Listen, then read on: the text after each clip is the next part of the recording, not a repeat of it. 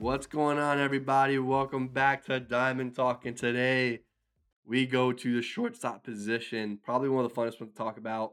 This list actually has good names. A lot better than our second base list. But guys, I'll kick it over to you guys. Rob, Nick, how you guys doing? What's going on, guys? I'm doing good. Definitely agree with you there. Definitely more known names in the top 10 amongst general people, right? Like in terms of the talent pool. Shortstop's always a good one. I think it's usually one of the most stacked positions in the league, like year in and year out. So every year we get to the shortstop ranking, it's always a solid episode. Yeah, I'm excited to talk about this one. This is the one where you're trying to fight to get somebody into the top 10 versus why are they in there. So this is nice. You have talent up and down the list. You have five tool players, not just one tool players on this list. So yeah, there's some talent here. There are some MVP candidates all over this list actually when you go into it. And the fun thing about this list is this one really comes down to consistency over the last few years. This is one of the hardest positions to pick. Who is your best next year player? Because you have 4 or 5 guys that have done very, very well over a few years, and you have track record all over the place. So this is a fun position to talk about. There's a little bit of controversy on this one just because it's a couple of names that we were all kind of debating on. Your boy did it again. Your boy put a youngin up there in a place that he might be overreaching compared to where he is currently. But look, even then, I was honestly contemplating reaching out to you guys and like, yo, where do you guys put like Gunnar Henderson? Right, Gunnar Henderson's he's the top Where do prospect where in do, baseball. where do the Orioles put Gunnar Henderson? Because Right. he's Because going to play he's for sure. shortstop, third base, right? I think he'll end up at shortstop this year. But if he ends up at shortstop, and by the way, it's a good thing to leave him off this list for us because we don't have that information, and there's enough great guys at shortstop that we don't really need to push the envelope like that. Um, but look, I'll start the conversation there, man. Look, Gunnar Henderson, I would not be surprised to see him on this list next year. Um, and I say that because I had another young player who was a rookie last year on this list. Actually, there's a couple of rookies on this list, to be honest, or guys that were rookies last year on this list. So let's just get to it because it's the list starts off with that. We kind of had a little bit of discrepancy at 10, so we have 10A and 10B kind of. The two guys we came in at number 10 were Bobby Witt Jr. of Kansas City and Wander Franco of Tampa Bay. I'm not mad at that because both of them have extreme question marks. I don't want to cut you off, but I think they Witt was 9, I think. So it ended up we ended up taking them all. So Pena at 10, and then Witt just gets the clear 9 at the spot at Really? 9. Okay, cool. Yeah, I did not see that. Cool. So Pena comes in at 10 then, right? yeah. Okay. So Pena comes in at 10. We got Bobby Witt Jr. at 9. Tommy Edmond came in the 8th spot.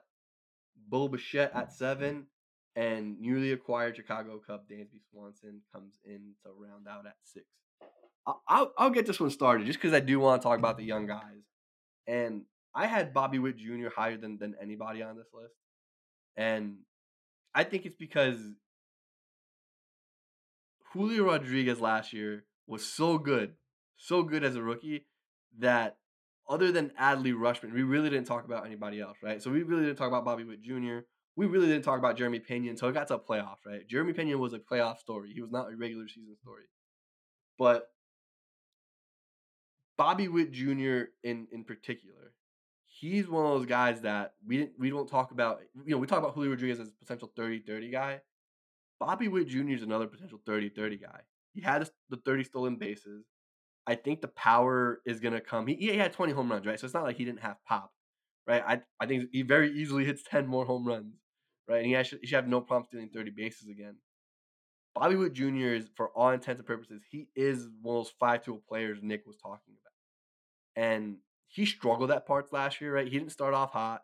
Then he had a really good kind of middle of the season. Then he got cold again, right? So his season was inconsistent, right? He's 22 years old. I think he'll figure it out. The guy that we kicked off was Wander Franco. And Wander Franco, guess what, man? He's just injured. He just injured last year. And he hasn't been a guy who showed that he has great pop, right? He's had less than 10 home runs both seasons.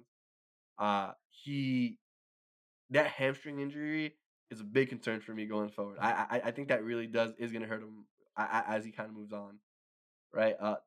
Jeremy Pena, look, I think Jeremy Pena, I think we saw Jeremy Pena's ceiling last year. I know that kind of sucks to say because it was his first year, but I think that's as good as Jeremy Pena gets. So I don't necessarily know if how much room he has to be better. And I just want to start it off talking about those three guys because it's so hard with rookies projecting at this position, especially when we're gonna have more guys coming in. And then Bo Bichette, he figured it out. He started hitting. Dansby Swanson, I think if we rate anybody too highly on this thing, it's probably going to be Dansby Swanson based on last year. Historically, he's a little bit offensively worse than he was, but I'll let you guys get started. Or I should say I started. I'll let Nick take it from here, man. Yeah, I mean the bottom five are close, and to your point with Wander Franco, he was right there on the cusp. I don't have him there just because, to your point, that injury was a big one, and I don't trust Tampa Bay as an offensive team to like put out any sort of offensive numbers from a single player that they've developed. They are very, very good at situational running the numbers, putting guys in the best spot possible. But when you think about it, you don't have an everyday guy coming out of Tampa Bay that you're looking at as an elite level hitter. Wander Franco would be the first one that they've ever had, and I'm not gonna bet on that as an organization to put him up in the top 10, especially after an injury year at such a young age. I hope he proves me wrong and he ends up being in the top 3 next time. Next year maybe he hits 330 with 30 bombs and gets 15 stolen bases and plays a good defense. But that's the type of year that he's going to have to break into that top 5, because the other guys that are in the top 5 have had that kind of year. Maybe not the 330 batting average, but they've done the, oh my God, did you see this guy on the field this year? So I think he's right there on the board of the top 10. For me, with Witt, his strikeout rate's too high and his walk rate's too low for me to put him higher than 9 or 10. Does he have the talent? Yeah, absolutely. Does he have the pedigree? Yeah, absolutely. This guy could be up there much, much higher. And you might have him in the right spot at the end of the year. I'm just going, as I talked about in the intro, this is a track record position. There's so many good guys. It's tough for me to put Bobby Witt's potential over these other guys who have done it for a few years. Even a Dansby Swanson, he came in as the top prospect. He's a great defensive guy who's not going to lose his playing time from the defensive side. He's not a liability whatsoever. And he's put together 2 good years. Do I think it's a product of his environment being Atlanta, where he can be the number 7 hitter and just quietly do his thing? Yeah, absolutely.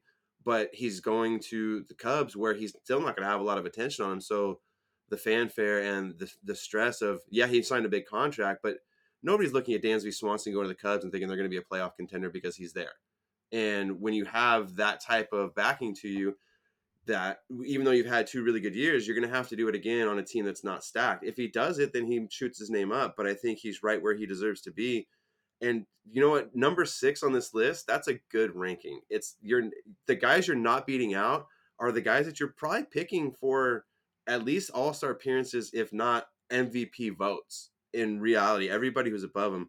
The one guy that I really want to talk about is Bichette. And the reason being, I really struggled watching him last year, as everybody did, especially if you're a Blue Jays fan, because the level of performance that he had the first few months, you were really like, I didn't think his floor was this low.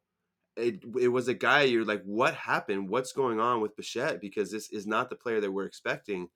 And then in the last 32 games of the year, so in September and October, he decides to hit 406 with a 444 on base, a 662 slugging, and a 1.1 OPS.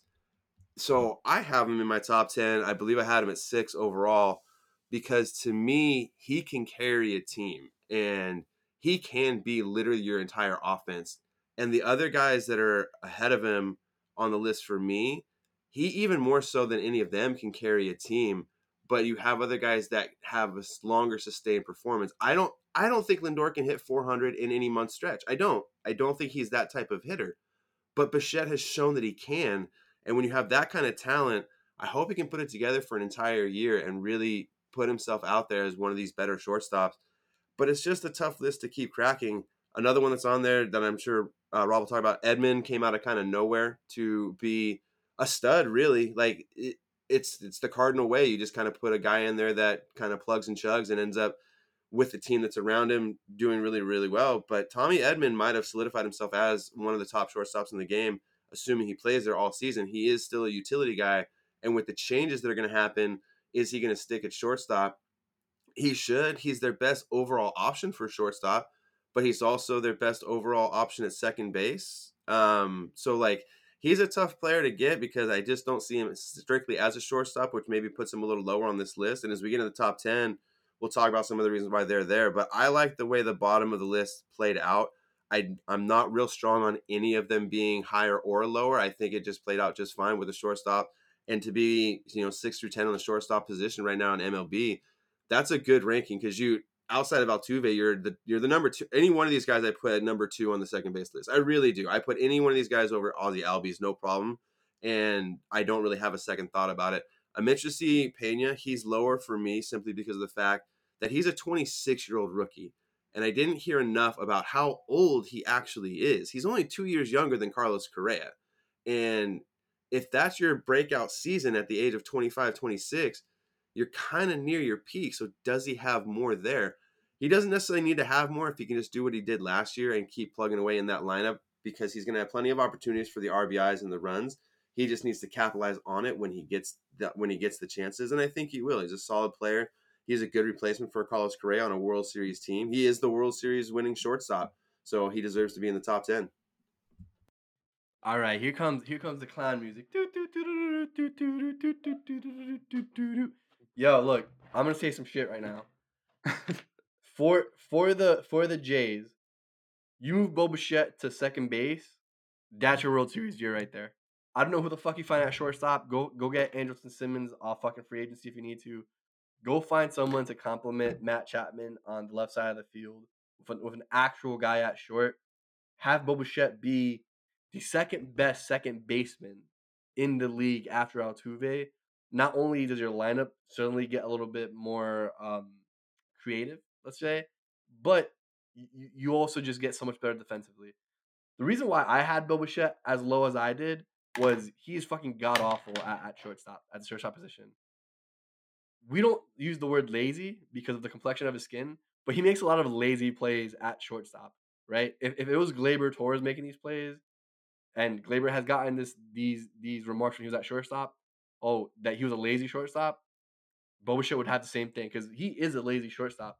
Some of the throws that he makes and the way he positions his body, it's literally like I don't want to make the effort to get my footing right, get in the right positioning, so I'm gonna throw it away, right? I think Vladdy got his Gold Glove because he saved Bichette from so much bullshit.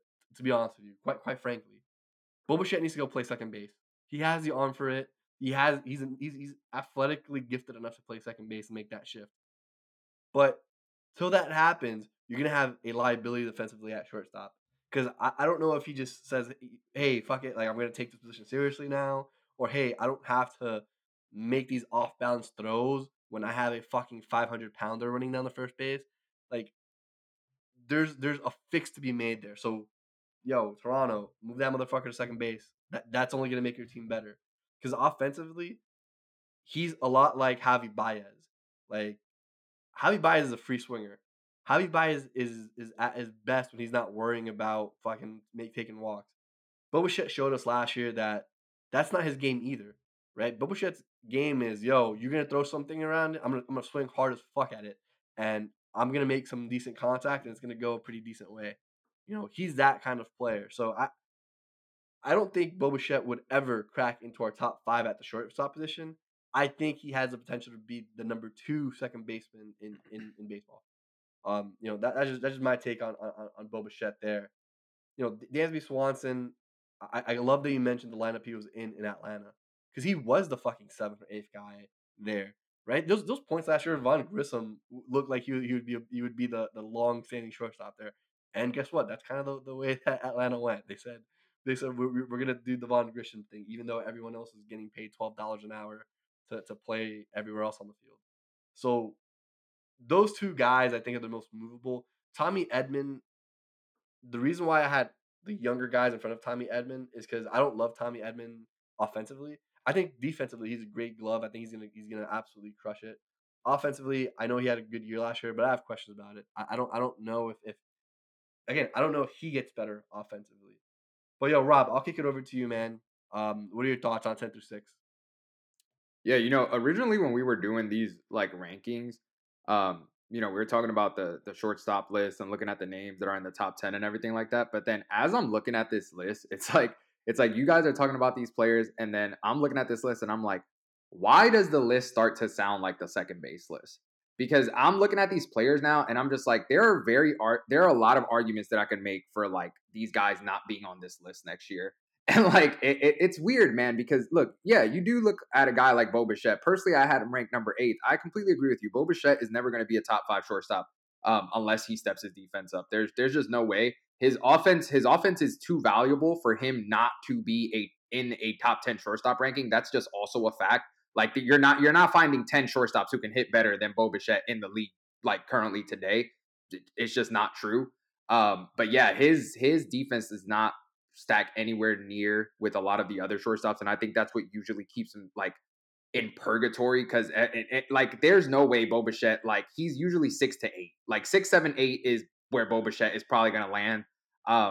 It's just there's just no way for him to go up unless, like you said, he starts to take the position a little bit more seriously, based on the names that are in front of him. In terms of a guy like Tommy Edman, it's tough for Tommy Edman because again, he is capped. Like if you look at the type of player that he is Tommy Edman ever going to give St. Louis a 800 OPS season? Doubtful. But he does play a lot of good positions well. He brings a very high defensive value to that team. And Tommy Edman, to be honest with you, is just one of those like players that like it feels wrong to keep him off of a top 10 shortstop list after the season that he just had. With the WAR and all the advanced analytics that he put up this year. Probably the most valuable player to that St. Louis team behind Paul Goldschmidt and Nolan Arenado this season, which is saying a lot. When you're behind two players that finished top 3 in MVP in the NL. So Tommy being there is just, I don't want to say it's due to circumstance because I think he's a good player. But if Tommy's not in the top 10 next year, like it wouldn't surprise me because Tommy is the guy that could just go out there and like, yeah, he had great defense and won another Gold Glove, but put up a 670 OPS, right? If you're putting up an OPS under 700, like it automatically just makes me like question whether or not like, unless you were already on the rankings beforehand and you've shown some consistency, it automatically makes me question like how long you can pretty much stay around this point. So he'd be a guy that wouldn't necessarily surprise me for next season. For the two guys that we had at the bottom, look, this is the reality, and people might not like to hear this, but the only reason that Jeremy Pena is ranked so highly on a lot of shortstop lists going into this previous season is because there are so many casual baseball fans who are parts of those discussions. Because the main opinion that a lot of those fans have of Jeremy Pena is watching him play in the postseason. And if you did not watch baseball throughout the regular season and the only baseball that you're watching is when the MLB playoffs roll around, oh, for sure, you'd be watching the games thinking Jeremy Pena is Fernando Tatis Jr., right? Like if you didn't watch the sport like that, you'd be like, damn, who is this? Like this guy for sure has to be one of the top shortstops in the league. Look, tremendous postseason performance by Jeremy Pena. And because of that is honestly why I put him in my top 10. Because I think, look, he might be a little older than some of the other guys. And I don't think that his regular season was necessarily anything over the top or anything special like that. But there is something to be said when a guy has to come to a team like Houston, who has World Series aspirations and has to replace a guy like Carlos Correa and the things that he has done for Houston in the postseason and kind of went out there and did them better. Even if it was only for the one season, right? They came out of that with a title.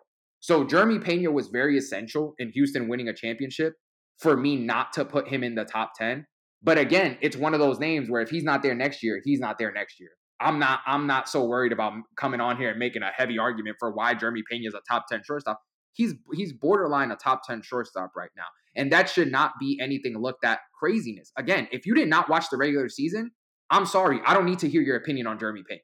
Like that's just facts. Like if you didn't watch Jeremy Pena play during the regular season and you're just going based off of postseason, like sure, there's something to be said for guys that come up and grow themselves in the postseason. And a lot of people will argue that the postseason is the only thing that matters. But we're doing rankings here. So for the sake of rankings, like regular season has to come into play. And Jeremy Pena just wasn't that strong of a regular season performer. Similarly to like Bobby Witt, I think Bobby Witt is a player that obviously compared with a lot of the other guys here, potential wise is higher. Like Daniel mentioned, he does a lot of good things in terms of like the baseline numbers. I don't think he does a lot of things well compared to other guys in terms of like the analytics, but it also is just one season. Bobby Witt Jr. is super young. We don't know where he's going to play in Kansas City. I have him just out of my top 10 right now, but a guy that should be top 10 shortstops based on his potential and based on what he could potentially do in Kansas City in these upcoming seasons, and improving his analytic numbers and things like that. I do think Bobby Witt Jr. will have a case for it being a top 10 shortstop potentially after this season. And then for the last guy there, yeah, look, Dansby Swanson is Dansby Swanson. I don't know what better way to say it. He is the definition of, you guys remember when we were doing the third base rankings last season and we were looking at the top 5 of the third basemen, and I made a comment that was like, if these guys are at a club, right? Machado, Arenado, Jose Ramirez, and Devers are at a club, Austin Riley is the doorman, right? Like he's the guy that's not exactly in the room, but like he might bust his way in there. And we all saw Austin Riley do that this season, right? Like where he busted himself into that room, right? Dansby Swanson is the actual literal definition of a doorman for the shortstops. Because there's just no way that I could see, like I ranked him personally 5, right? But I did that hesitantly because I'm like, Seager. But in terms of like me looking at him as a legitimate top 5, like, because let's be real here, people. Like, and I know that it's going to come out when we're talking about the top 5, but there's a very clear name that was left off of these lists that would essentially push everyone down a spot. So, like, let's just be real here. Like Dansby Swanson should not be in the top 5. He made mine just clinging on, and he is like the doorman of that group where it's just like, I don't think you're bad. Like, and I don't think that you're like worse than like some of the shortstops that are underneath you, but I just also don't think you're ever going to be good enough to pass some of the guys that are in front of you because that talent is just on another level. Like, it's just, I'll say this. We wouldn't be talking about Dansby Swanson this year as much as we did if he wasn't a free agent. I think that has a lot to do with the conversation too, because he was just in front of our eyes as much. But he had a great year, but he has enough of a track record where we know what kind of player he is. He's a very good glove, very good glove. But offensively, like we said before, like the Mariners test, right? And by the way, that the time I mentioned the Mariners test, I didn't mention Teoscar Hernandez because now it is J-Rod and Teoscar. Teoscar's the second best offensive option there. But if you put Dansby Swanson in a Mariners lineup, how much better do you think that lineup is, right? Like, I don't know if I give it that much more credit. Yes, it's better than JB Crawford, absolutely. You know what I mean? But is it changing my overall vision of it? Probably not, right? And I would say the same thing with Jeremy Pena, where I look at it, I'm like, okay, you know what I mean? I don't know. Like, I think those guys, you mentioned the just outside the club. I think Dansby Swanson isn't even in the Uber yet, or he might be in the Uber trying to head to the club, and it might be closing time because we're not letting anybody else in right. Yeah, they might have. I think they let him in for the night. He showed up an hour early, made good communication, good conversation with the doorman that was there. Made a friend. So I think the security guard let Dansby in for a night, but he's not into the room. And then after that was up, the security guy probably came in and pulled Dansby by his shirt and like took him out the club again and said, "Try again." Because that's just honestly the type of player that he has honestly been. And again, it's not to like try to like shit on him or anything, but it's just that like, honestly, look, it's the top 5 shortstops, and I'm gonna say the legitimate top 5 shortstops because again, we all know who's not being counted on these lists. But like the top 5 legitimate shortstops in the leagues. Guys, before that, I gotta spoil a secret. It's IKF. IKF is not IKF. Yes, IKF is our top shortstop. We just said, you know what? We don't want to do that to people, so we're not gonna talk about it's IKF. It honestly should have been expected because when you have family like Ralph Kiner and all that stuff, like how do you not become such a great player and things like that? It's pretty much IKF, God, then whoever else came after that. Yeah, I think Jeter came out of retirement too. So I don't know if I'd put him back in our top 10, but no, like.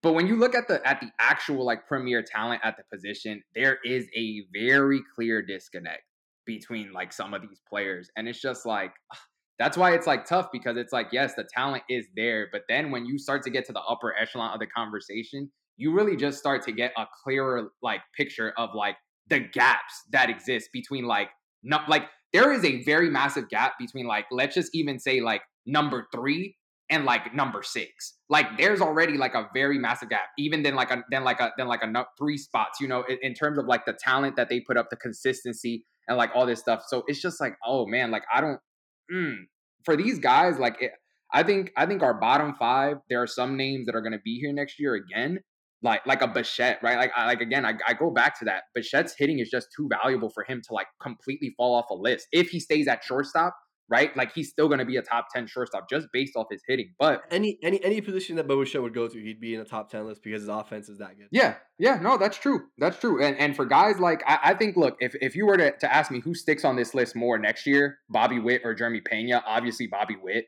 because again, I think he has a more like clearer long term at the position. Like even though if Kansas City moves him to third or whatever, I think if you keep him at short, you very easily can. Jeremy Pena will be there for Houston, but I think he has to compete every year, and like how good you have to be to like overshadow Jose Altuve and Bregman and Yordan Alvarez and Kyle Tucker. Oh, and 2020 American League MVP Jose Abreu, who they just added. Like it's just like, do you know how good you have to be to like kind of repeat that? And I just don't think Jeremy Pena is like that type of player. Again, it's the postseason heroics, right? But then I'm saying, like, what are people going to say if Houston makes it back to the postseason this year and Jeremy Pena hits 150, right? Like, y'all just saw one season of postseason heroics. Like, I get it, but it was like we talked about it previously with Carlos Correa too, where that Astros lineup is just so good. It's just so good where Nick jokingly said I'd hit fucking 200 whatever in that lineup, and look, you can hide there. You can hide in that lineup and be decent enough. And it's the same thing with Dansby though. Like it's very similar with Dansby and the Braves. Yeah, no, I completely agree. I think, and that's why I think all 3 of us keep coming back to Bichette, because if we look at our bottom 5, I think Bichette is like clearly the one where like we know like you're gonna be here next year because you have the less problems. Like, yo, even if Bichette improved his defense by like 20%, bro, like it's just like it would make you look like an even better player. Like it'd still be bad defense, but like better than like you're doing now. And yeah, dude, I just think that's what I see. I said it, like once you start to pick away at the names like second base, you start to clean out the players, and you're just like, oh wow, like yeah, I might not think so highly of you as I thought I did. So that's an interesting one here with the shortstops. Man, I just keep saying it, man. I if I was in the front office for the Blue Jays, I would see how close my because they have a really good shortstop prospect. I'd see how close he is to the major leagues. If he's about a couple years away, they're in such a good window right now where I would consider just saying, hey, who's out there that we can put at shortstop? Because even though you ultimately might take someone away, because like Whit Merrifield's there at second base, and so is Espinal. Espinal, yeah. And Espinal was really good last year too, by the way. We gotta give him his flowers. Like those 2 guys are good, but like I don't know, man. Maybe Espinal could play short. I don't know. Someone else needs to play short, but Bichette though. And it's more of like a legacy thing there. But look, let's talk about our top 5, right? Because I don't know if the top 5 is necessarily crazy, right? I think when you hear the names, you can be like, yeah, that makes sense. Obviously, we're joking around. IKF is not the guy who we're not mentioning on purpose. IKF doesn't deserve to be on the top 30 list of fucking shortstops, if we're going to be real. But the guy who's no longer going to be a shortstop because they brought in Xander Bogaerts is Fernando Tatis Jr., right? I think when we rank him, we're going to put him in our outfield episode if we decide to even include him in the rankings at this point.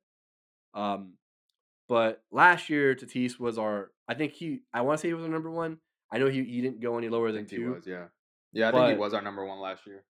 Yeah, so this year's top 5, we got number 5 is Corey Seager, right? I don't know if he had a disappointing last year, but it wasn't what it was all hyped up to be for fucking $80 billion a year that he's getting paid, right? However, I'll say this: the projections this year with the shift gone are very interesting. So we'll talk about it a little bit. Carlos Correa played for 3 teams in a span of 1 month this year, and baseball hasn't even started. He comes in at number 4. He's back with the Twins. Xander Bogaerts, the new Padre, is at 3. At 2, the new Philly, Trea Turner. And number 1, which, by the way, if you go back to last year's episodes. Yes, I am gonna like go ahead and pat myself on the fucking back. I said, yo, Francisco Lindor is probably gonna be number 1 in this list next year. Well, bam! Guess who's number 1 this year again? Francisco Lindor. He's number 1 in my list. I know I've seen a lot of lists where he's not even top 5 because we live in a fucking ridiculous world. Yeah, because But you don't our have to number listen to MLB Network. Imagine, first of all, imagine being the network of your own sport and just being that wrong on your rankings all the time, so all the constantly, time. bro. It's ridiculous. It is so bad. But no, look, Francisco Lindor is back at number 1 for us, and it's not surprising. You know, we're all pretty big Lindor fans, right? Rob because he's Puerto Rican, Nick because he loves his defense and he's just a big like Lindor fan, and me because I just think he's that dude. Like, how can you not like? I don't know. He was amazing. Daniel loves the Mets, man. Yeah, that's what it is. Dude, actually, we're gonna do a little side note for Daniel Lopez's life. The first picture I've ever taken that was like of me being alive was in front of Shea Stadium.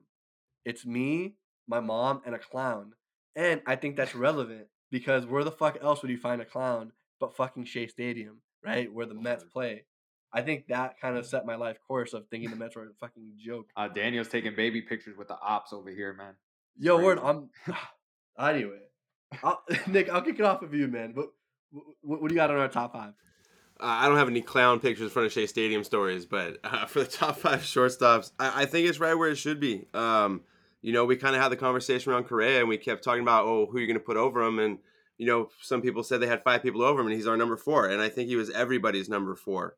I think he was consensus number 4 for all of us, which is right where he should be. He is that good. As much as you may not want to put him there, that's how good he is. For me, it was tough with Seager.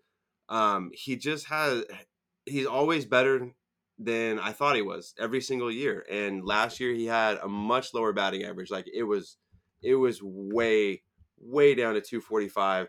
And his OPS was way down at 772, but he still had a career high in 33 home runs. And that was the major reason for me to put him in the top 5 was he excelled at least a stat. 33 home runs from a shortstop is good. That's a lot of home runs from your shortstop, even in today's game. While the rest of his stats were down, he still produced for his new team. And this year with the shift going away, it being his second year in the contract, really right now, he's probably not even he's not the biggest question contract with Jacob deGrom coming in. Like, so there's a lot of stuff that's going to come off Corey Seager's plate this year. They're still not expected to win. I don't see anywhere predicting the Rangers to all of a sudden be second or third in the division. So I think there's not only is there room to improve on what he did last year, but there's just room to get back where he normally is, which is around a 900 OPS.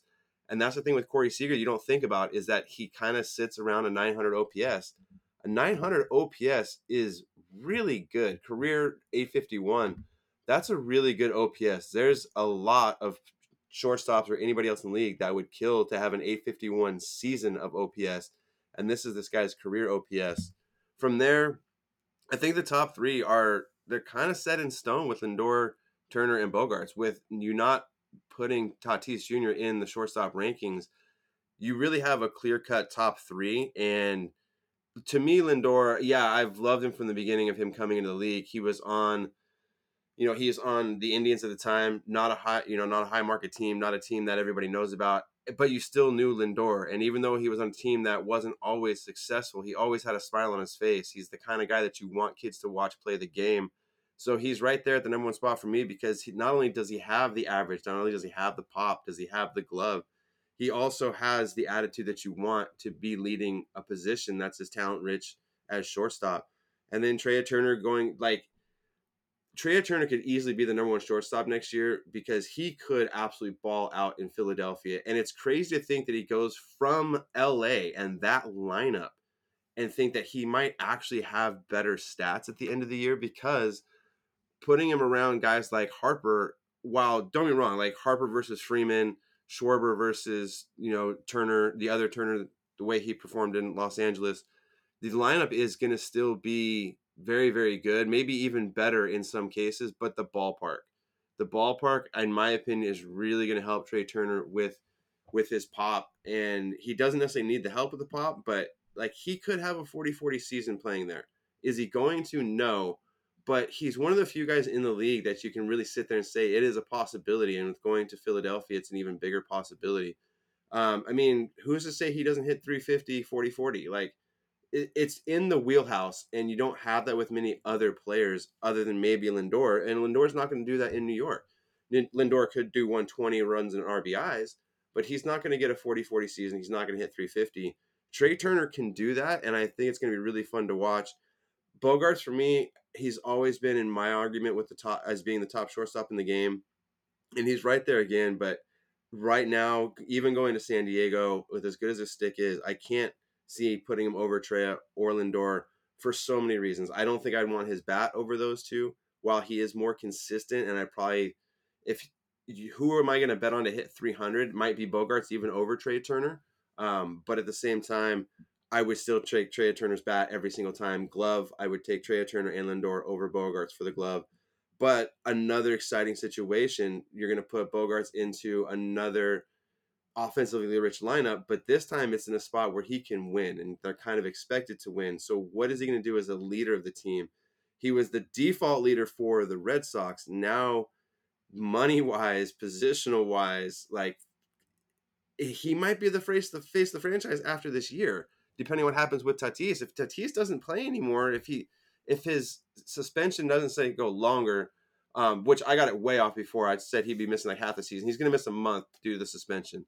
But assuming he comes back and maybe doesn't ball out like we expect, Bogarts could be the face of the franchise with Machado likely moving on. I don't see how they're going to keep Machado and go after Ohtani so big like they say they're going to.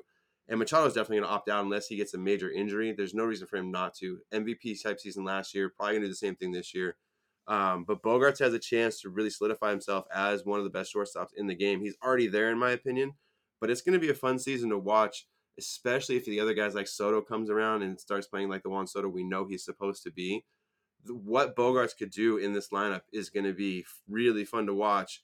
And it's nice to have two of our top three shortstops change teams and still be excited for the change and not think, oh, well, they're coming away from where they've been so good. The sky's the limit, especially for the top here in this position. And I think it played out just the way it should have. It's like the opposite of Dansby Swanson, right? Where Dansby Swanson's going from a stacked lineup to one that he's probably the biggest name in that lineup right now. The only guy you could argue is a bigger name might be Cody Bellinger, and that's just because he has the MVP. But we know that he's not that dude, right? But aside from that, it's Dansby, right? With these guys, right? With Trey Turner, he's not the best offensive option. It's Bryce Harper, right? It's Bryce Harper. It's not even a debate. Bryce Harper's the guy you look at in that lineup. Trey Turner might be the second best guy you look at that, right? Right. I don't give Rhys Hoskins that kind of credit, and who's there? JT Realmuto. I also don't see as the offensive next guy there in front of Trey. Xander Bogaerts goes from being the guy in Boston last year, because remember Devers was kind of hurt a little bit. He goes from being the offensive guy in Boston to, you can argue he will be their fourth best option in San Diego, depending on what's going on with Tatis. But you got Machado. You mentioned what's it called, Soto. So now Bogarts, who is year after year, he's a little bit underrated, right? And we mentioned it last year that he's just so consistent that even though he's not super exciting, he has to be on a top five like this. Well, look, this year, he's still consistent. He still kept up his numbers last year, but he also goes into the best lineup he's ever played on. And he played on a lineup of Mookie Betts and Devers at the same time at one point, and J.D. Martinez. So he steps into, in some world, a better lineup than he's ever had before. I don't see a world where he just doesn't absolutely put up ridiculous numbers. And yeah, it is San Diego. San Diego's a little bit typically more pitcher friendly, but you have a lineup like that, I don't think it matters.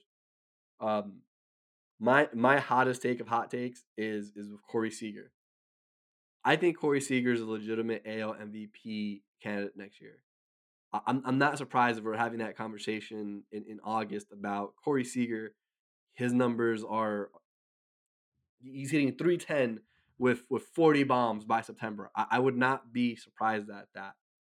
The only reason why I personally also had Carlos Correa in front of him is because Carlos Correa is just, we know what we're getting with him, right? It's not MVP level, but it's consistent.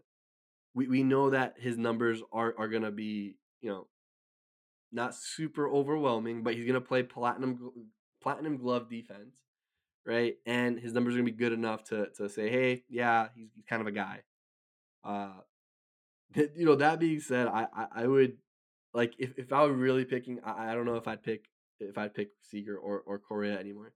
But yo, Rob, I'll kick it over to you, man. What are your thoughts on top 5? Yeah, man, it's a solid top 5. Look, I agree with what you're saying about Corey Seager. I don't necessarily see him as like an AL MVP candidate, but I do think that his numbers should get better. I think that he, like Nick said, he hit a career high with 33 home runs last year. I think he's definitely one of those guys that might potentially hit 40 plus next season. I think the reason why a lot of people held Corey Seager down this year compared to others, like Nick also mentioned, it was the OPS drop. Like beforehand, even if you weren't getting like so many games from Seager, like you were still getting high average, you were still getting elite OPS. OPS dropped under 800 this season for a guy who just got $325 million. That's something you're not going to want to see as a franchise. Like we can also point to like, park adjustment and all that stuff. Like second year in Texas, I'm sure will be even better for him. So I'm not that, off on Seager being in the top 5. I think he definitely deserves to be in the conversation. It's just the thing with him. It's always been, somewhat inconsistency. And again, it's not like this was one of the, like, we can point to park adjustments and being like a first year in Texas, but it's also not like this was a year where it's like, oh, Corey played 90 games and like he was injured and like that also impacted his. No, he played the most games he's ever played in a season in his career. He played 151 games and put up his worst batting average and his worst OPS for an entire season, while also hitting, career highs in home runs and almost career highs, matching his career high in RBIs. So for him, I would definitely like to see how he does in a second year with Texas. Look, Carlos Correa is going to have to go on some type of I don't know if it's like it's not a PR tour or anything like that, but like more of like some type of a redemption tour this year. And that's more for himself, because that's not us just sitting up here and wanting to bash Carlos Correa or anything like that. You do that to yourself. Like you do that to yourself when you go out and you start making comments about, how teams are going to pay you, right? And like how they have to pay for like if they want like these level players and anything like that. And it's true, right? Like teams are, for guys that are going to get the $30 million, $35 million, whatever, teams are going to put up the money. Like that's not the problem here. I would have paid Correa to not be in my locker room. He has like that kind of personality. No, like, I get it. personality. But talent wise, just about a bunch of other teams are going to give him over $30 million, close to it. Like, and I think that's the problem. You set yourself up to be a joke.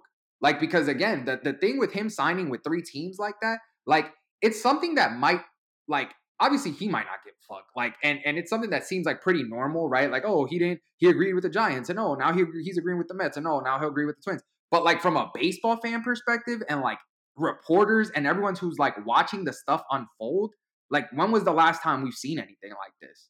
Like I can't point to it. And it's even weirder when you're talking about it being like one of the premier players in the game. Like cuz that's what Carlos essentially is. Like when you look at him, like he might not be like talent-wise like better than some other guys, but like his big personality, while it might, turn some people off, some teams are kind of going to like that. Like in terms of like having that in their locker room and kind of playing that asshole role, like some teams are going to like that. So it kind of, I don't know, it made the whole contract thing just made it seem like, damn, man, like this was when you were in your position to just like, yo, sign your long-term deal, go out there and play.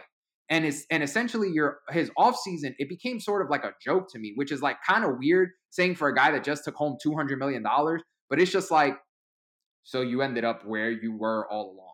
Right. And then he can say whatever he wants. Right.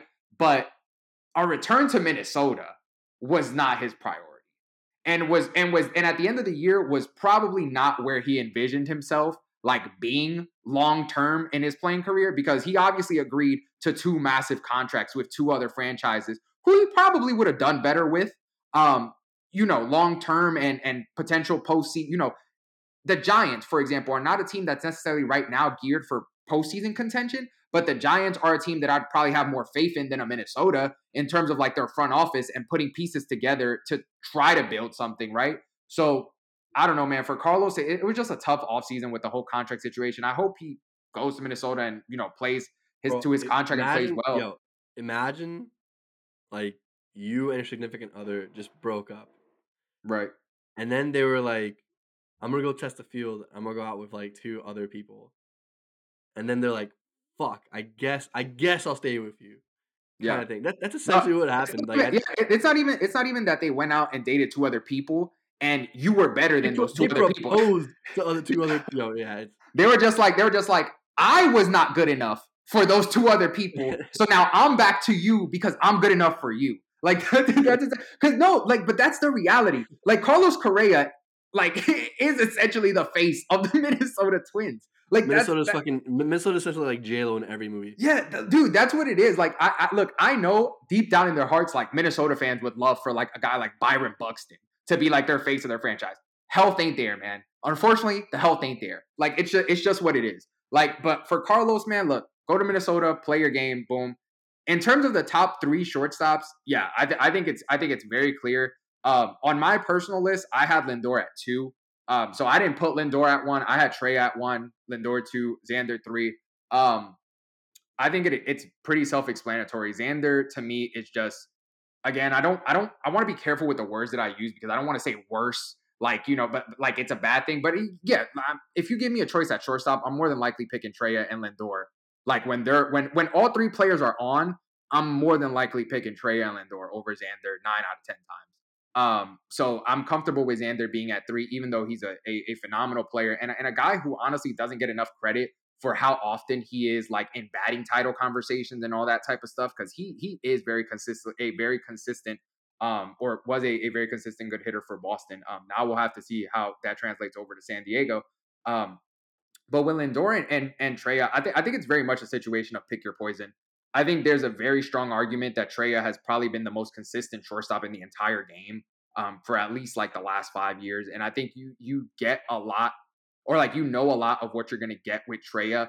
Treya, every season that you start off with Treya, you have a very high likelihood that Treya is going to lead the league in hits, that he might lead the league in stolen bases, he might lead the league in triples, he might lead the league in batting average. Like he gives you that in a player wrapped up so well, and he has pop. Like this year, it wasn't like as significant as years before, but Treya is that type of guy, along with Lindor, who could probably be in the mid 800s consistently in terms of like OPS for the type of offense that he produces. I think the argument that you guys can make for Lindor, because I know both of you had him at number 1. Again, it was a tough decision. I honestly kept Lindor at 2 because I didn't like last year in New York. So I still have like that bad taste in my mouth of like, I'm not a Mets fan, but like I'm a Francisco Lindor fan. So like his last season in New York was something that I wasn't a fan of. And I think last year I had him ranked like 7th or 8th because of that. So this year, yeah, he phenomenal. Similar story to Corey Seager, but the opposite end. Played the most games he's ever played in a season for the Mets at 161, set a career high in RBIs, 26 home runs. Like, yeah, he didn't get the 30 home runs, but 26 and 107 is still solid for home run RBI totals from a shortstop that you would want to see. His batting average wasn't all there, but it's not like Francisco Lindor has been a 300 level hitter consistently in his career either. And I think with him, it's just the OPS drop as well. You same thing with Treya. You want both of them to kind of get back to like what they were in that kind of like 800 OPS role, but both players had great seasons. And the thing with Treya and Lindor, and a lot of people might be going off of like the last season in New York. And while yes, it has a bad taste in my mouth from a personal perspective because I'm like such a massive fan of Lindor, but if people want to act like there's not an argument for Lindor at number 1, that's also insane. Because like if you look at the counting stats for Treya and Lindor, they're pretty similar the last 2 seasons. Like Treya has, I think, maybe 7 more RBIs than Lindor. I think they have similar levels of home runs. Even the analytics are somewhat close. Like Treya tends to edge him a little bit in the analytics, but like again, it's pick your poison. If Treya Turner or Francisco Lindor is your shortstop, guess what? Your team doesn't have to worry about the shortstop position. Shortstop position is pretty set. Like you can move on to other parts for your team because those are 2 of the premier guys at the position. I think it's going to be interesting to see how actually watching them compete against each other now, because now it's going to be Philly and New York instead of like New York and the Dodgers, right? So now Treya being in that division will definitely be something that comes up in combos next year for the rankings. Because again, these 2 guys, I mean, I'd put my entire bank account on the fact that Lindor and Treya will both be top 3 shortstops next season. So it's just that's how good these guys are. I don't see anything changing that much on their end outside of like an injury or something like that when they're unable to play. But if they're able to stay on the field for their teams, I think these two guys, while the power numbers might not be there in terms of like what we traditionally see as like superstar players in the league, I think Lindor and Trey are superstars in this league. Kind of underrated in a way because they play shortstop. Like when we mentioned our second base episode and we were talking about Hall of Fame, right? And you look at the Hall of Fame having so many outfielders. I feel like sometimes second base and shortstop position kind of gets overlooked in that sense in terms of like where a lot of players currently stand in today's game, like how they rank in terms of like, oh, is this a top 10 player overall in the league today? Where we talked about Lindor has that potential. I think Treya is kind of lesser on that potential, but based on how a lot of other players have been kind of playing, and then Treya has kind of been able to keep up with that consistency, he's kind of made a stronger case for himself the last couple seasons. So yeah, I think if anything, it could be a 1A, 1B situation. But the way that it played out for me, yeah, I just decided to take Treya 1 this year and Lindor 2. I think if you have Lindor 1 and Treya 2, that's right as well. I think they're the two clear-cut favorites to have the top 2 spots. Yeah, and you just can't have Lindor fucking 6. Like I've seen some fucking lists. Like Yeah, I just no. look. The reason why I have Lindor over Trey Turner is the glove. Essentially, what it comes down to for me is I trust Lindor's glove above pretty much everyone else here. Maybe Carlos Correa is another guy who I'd say, yeah, maybe, but fuck him. But no, look with Lindor, we're at a point where we forget that we're coming off the era of the the Super Bowl, right? The baseball that was just flying out of the park. 20 home runs or being from 20 to 30 home runs for a shortstop is very good, right? Like that is high power for the shortstop position. When you think about guys at the shortstop position and like what their offensive impact in the game or what their impact in the game is, when you speak to some people, the first person they think of is just a shortstop is Ozzie Smith, right? Ozzie the Wizard, right? And it's like, yo, bro, offensively he was fucking garbage. Yet some people have him as one of the best shortstops to ever play the game. Granted, couldn't fucking hit for shit. Great glove, right? Omar Vizquel, right? Another guy who in his time, I argue that he's a Hall of Famer based on the glove alone, right? Because if you have Ozzie Smith, you gotta have Omar in there, and that's just my opinion, right? Just if we're going off the glove and we're gonna keep that consistent, then to look at the outlier, outlier is Alex Rodriguez, who's the best shortstop to ever fucking put a uniform on. Like granted, yes, I get the steroids and shit and all that stuff, but if we're looking just purely numbers, he's the best shortstop to ever put a uniform on. But after that, like, Nomar did it for what, 2 seasons, right? Like, or 2 or 3 seasons, really, when you look at it, right? Derek Jeter was never a power hitter at the shortstop position, right? So from 20 to 30 home runs, you're looking at elite shortstop production. Shortstop's another one of those positions that is traditionally a defensive position, right? Troy Tulowitzki was the other guy who you could say, hey, this guy had some real like power numbers, but he was never on the field, right? He had a few good seasons with Colorado, but then it was just kind of like, oh, what if? Sense that, right? So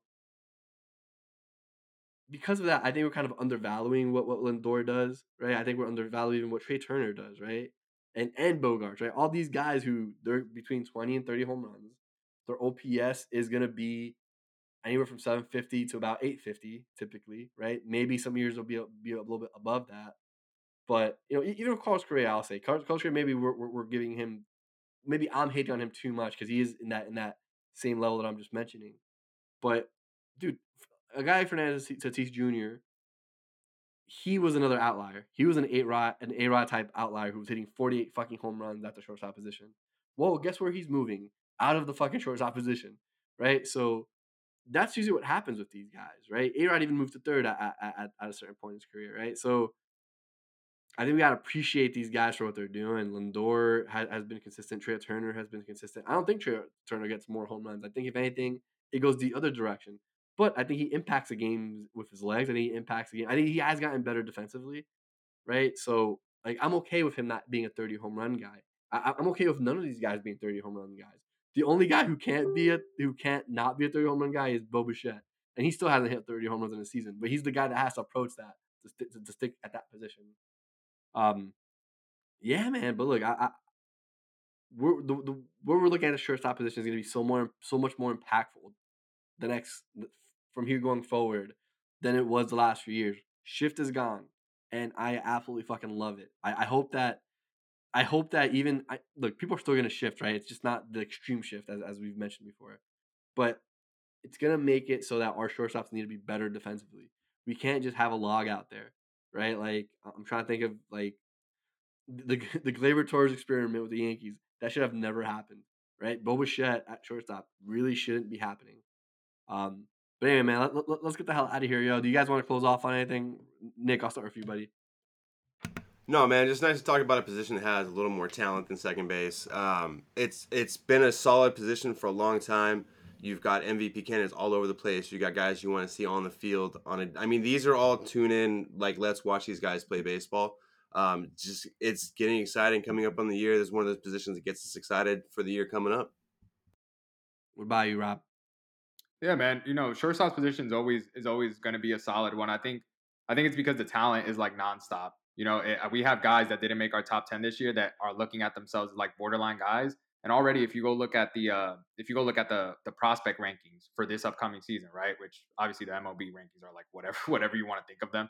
But like in terms of like the prospect rankings, like right now, 8 of the top 25 prospects are shortstops. So that's almost a third of the top 25 being shortstops, which means that there's way more talented shortstops like still to come up for a lot of these teams. Like you mentioned, Gunnar Henderson, where is he going to play? We know the Yankees, have nonstop talked about Anthony Volpe potentially coming up. Even someone like the Red Sox, right? The Red Sox have Marcelo Meyer, and even mentioning Gunnar Henderson for the Orioles, now that I think about it, he's more than likely going to play third if it ends up, working out for him. Because remember that the Orioles also took Jackson Holliday, fucking Matt Holliday's son, who I believe is also a shortstop with the number 1 pick in this past draft. So, I mean, the talent at the position is just honestly nonstop. It's the best word to use for it. It's the one position where every time that we hop on these rankings, outside of like outfielders, which has already been talked about, there's always talent there. The shortstops always come up huge with some of the top names in the sport. And even when you go down to 6 through 10, there's always some talent there for you to be able to pull from. So I think if anything to say for the shortstops rankings, that it's going to stay as good as it's been these last couple seasons. It's going to be crazy when we hear the May trade that sends Anthony Volpe to the Padres for Fernando Tatis Jr. and Fernando Tatis Jr. is back at the number 1 spot at the shortstop position. Go crazy. It's going to be insane. It's going to be insane. Not really. Look, shortstop position traditionally from like playing baseball, like growing up, it's usually your best athlete. Your best athlete plays shortstop, right? If he has to move hands, right? If he doesn't have to move hands, we put him in center field. But traditionally, your best baseball player goes to shortstop. The easy one to play shortstop. It kind of gets the most action. I love it. I think it does make a difference to have that guy there. We'll see where things go with these guys. I'm excited about the young guys. I also think that you mentioned guys like Marcelo Meyer and I mentioned Volpe and Henderson's been mentioned, right? Like the big thing to remember is that it's probably the hardest position to stick at and to stay there for longevity wise, right? We've seen a lot of people start there and then kind of just fall off real quick or move to second base or move to another position, right? Guys tend to get very underrated at that position, even though if they're good, like Elvis Andrus or Willy Adames, who wasn't mentioned in this episode but was very close to being in our rankings. Just things to look at. By the way, if you look at MLB Network, Willy Adames is like fucking number 4. It's a fucking joke. I hate I love that there's an MLB Network, but I hate the people who run it. I really think Brian Kenny's really according to the fans, the only 2 shortstops in the game right now that are better than Jeremy Pena are Treya and Lindor. So yeah, I saw that. According to the fan vote, Jeremy Pena is the number 3 shortstop in the game. So yeah. I mean, it's hard to take anything that comes out of MLB Network very seriously. To be honest with you, I think it's a joke. Yeah, but at least you got Brian Kenny's name right this time. Well, I mean, when you butcher it so fucking much, like it's one of those things where, yeah, I mean, the guy is so bad for baseball and the whole baseball discourse. If another nerd tells me that, like, I'm not even gonna. We're just gonna stop it there because I didn't pay enough for this therapy session. All right, yo. We'll see you guys next week. We got some fun stuff, man. We still got our catchers, we got our pitchers, and we got our outfielders. Outfielders is always the best episode. That's where we get our MVPs out of typically. So, we'll catch you guys next time.